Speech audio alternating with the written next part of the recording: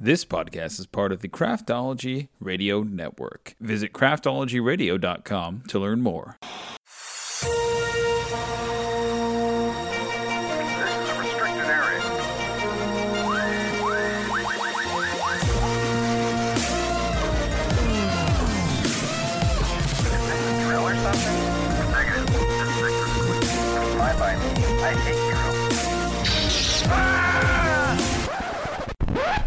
Crazy mother.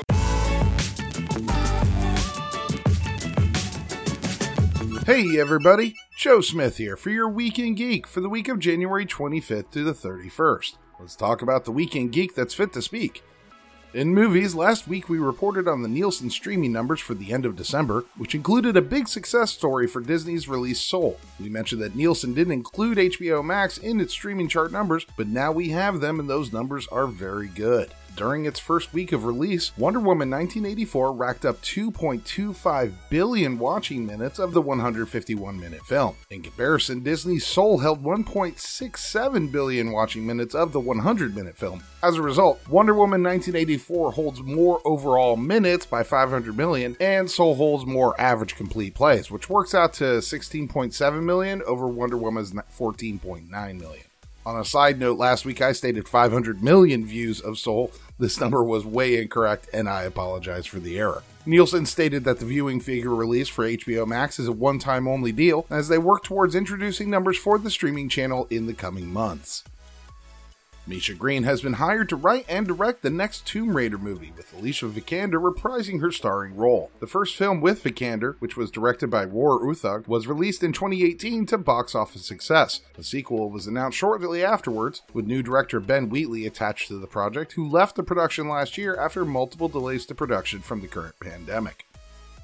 Hulu released a new version of their film Palm Springs that includes a commentary track from director Max Barbakoff, writer Andy Ciara, and stars Andy Samberg and Kristen Milioti. While other streaming services have released behind-the-scenes mini-docs and blooper reels for their content, this commentary version could be considered the first official DVD-style extra available from a streaming title. Palm Springs' commentary version is available now on Hulu. And ghost films are apparently in style for Hollywood these days. Jared Leto is teaming up with director Darren Aronofsky for Adrift, a ghost ship story. Ethan Hawke and director Scott Derrickson are making Joe Hill's The Black Phone, about a haunted telephone installed in a kidnapper's basement. Tilda Swinton and director Joanna Hogg are making The Eternal Daughter, a ghost story between mother and daughter in a family's manor home turned vacant hotel. And finally, Timothée Chalamet is signed up for a horror love story called Bones and All. Corey Hawkins will star in Andrea Odraval's Last Voyage of the Demeter. The script is based on a single chapter from Bram Stoker's Dracula, The Captain's Log, in which the Russian schooner is chartered to carry 24 unmarked wooden crates from Carpathia to London. The film will detail the strange events that befell the doomed crew as they attempt to survive the ocean voyage, stalked each night by a terrifying presence aboard the ship, and its derelict arrival at Whitby Harbor with no trace of the crew.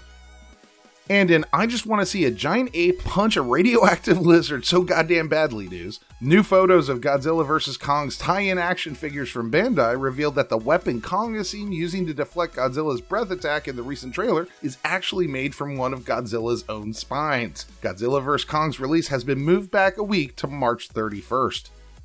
In addition, other films have announced delays this week. A Quiet Place Part 2 has been pushed back 5 months to a September 2021 theatrical release, and Morbius and Escape Room 2 are now scheduled for January 2022. And some quick bites. Robert Rodriguez is writing and directing a reboot of his Spy Kids franchise for Skydance and Spyglass Media. Joe Barton has been hired by Bad Robot and Paramount to write a direct sequel to 2008's Cloverfield. Robert Kirkman confirmed the live-action Invincible movie, quote, is still very much in development, end quote, and exists separately from the upcoming Amazon Studios animated series. Zendaya confirmed Alfred Molina will reprise his role as Dr. Octopus for Spider-Man 3. Ernie Hudson hinted but did not confirm that Rick Moranis may be reprising his Louis Tully character in Ghostbusters Afterlife. Luke Evans has joined the cast of Disney's live-action Pinocchio as the Pleasure Island coachman. Tika Sumpter is reprising her role in Sonic the Hedgehog 2. A tweet from director James Mangold appears to confirm Indiana Jones 5 will be set in the 1960s. Raya and the Last Dragon will release to Disney Plus Premiere Access on March 5th, and Zack Snyder's Justice League premieres on HBO Max on March 18th. In television, Netflix has announced the main cast for the Sandman series, a live-action adaptation of the critically acclaimed Vertigo comic from Neil Gaiman. A blend of modern myth and dark fantasy, The Sandman follows the people and places affected by Morpheus, the Dream King, as he mends the cosmic and human mistakes he's made during his vast existence. Tom Sturridge stars as Dream. Vivian Acampan is Lucienne. Gwendolyn Christie will play Lucifer. Charles Dance was cast as Roderick Burgess. Boyd Holbrook plays the Corinthian, and Sanjeev Bhaskar and Asim Chaudhry will appear as Cain and Abel.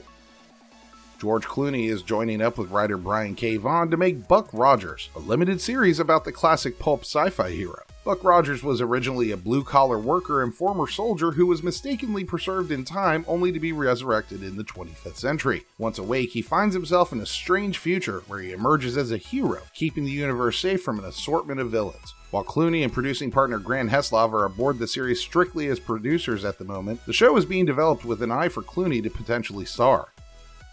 Jodie Turner-Smith will play the lead character of The Witcher Blood Origin, a 6-part live-action limited series set 1,200 years before Geralt's story. Imagining the continent in the time when the rule of elves was dominant, the mini-series will explore the creation of the first Proto-Witcher, the magical processes undertaken to transform people into powerful monster hunters, and the events that led to the conjunction of the spheres. Turner-Smith will be playing Isle, a former warrior turned nomadic bard who gave up her life as the guardian of her clan's queen to follow her heart as a nomadic musician. The grand reckoning on the continent forces her to return to the way of the blade in her quest for vengeance and redemption. Netflix has announced the Skull Island anime series starring Kong is in development. The show is being made by Powerhouse Animation, the same team behind the Castlevania animated series, and will be canonical with Legendary Pictures' Monsterverse. The series follows shipwrecked characters desperate to escape the most dangerous place on Earth, Mysterious Island, home to prehistoric monsters, including the greatest titan of them all, Kong. Netflix has not announced release dates, but it's expected to debut in 2022.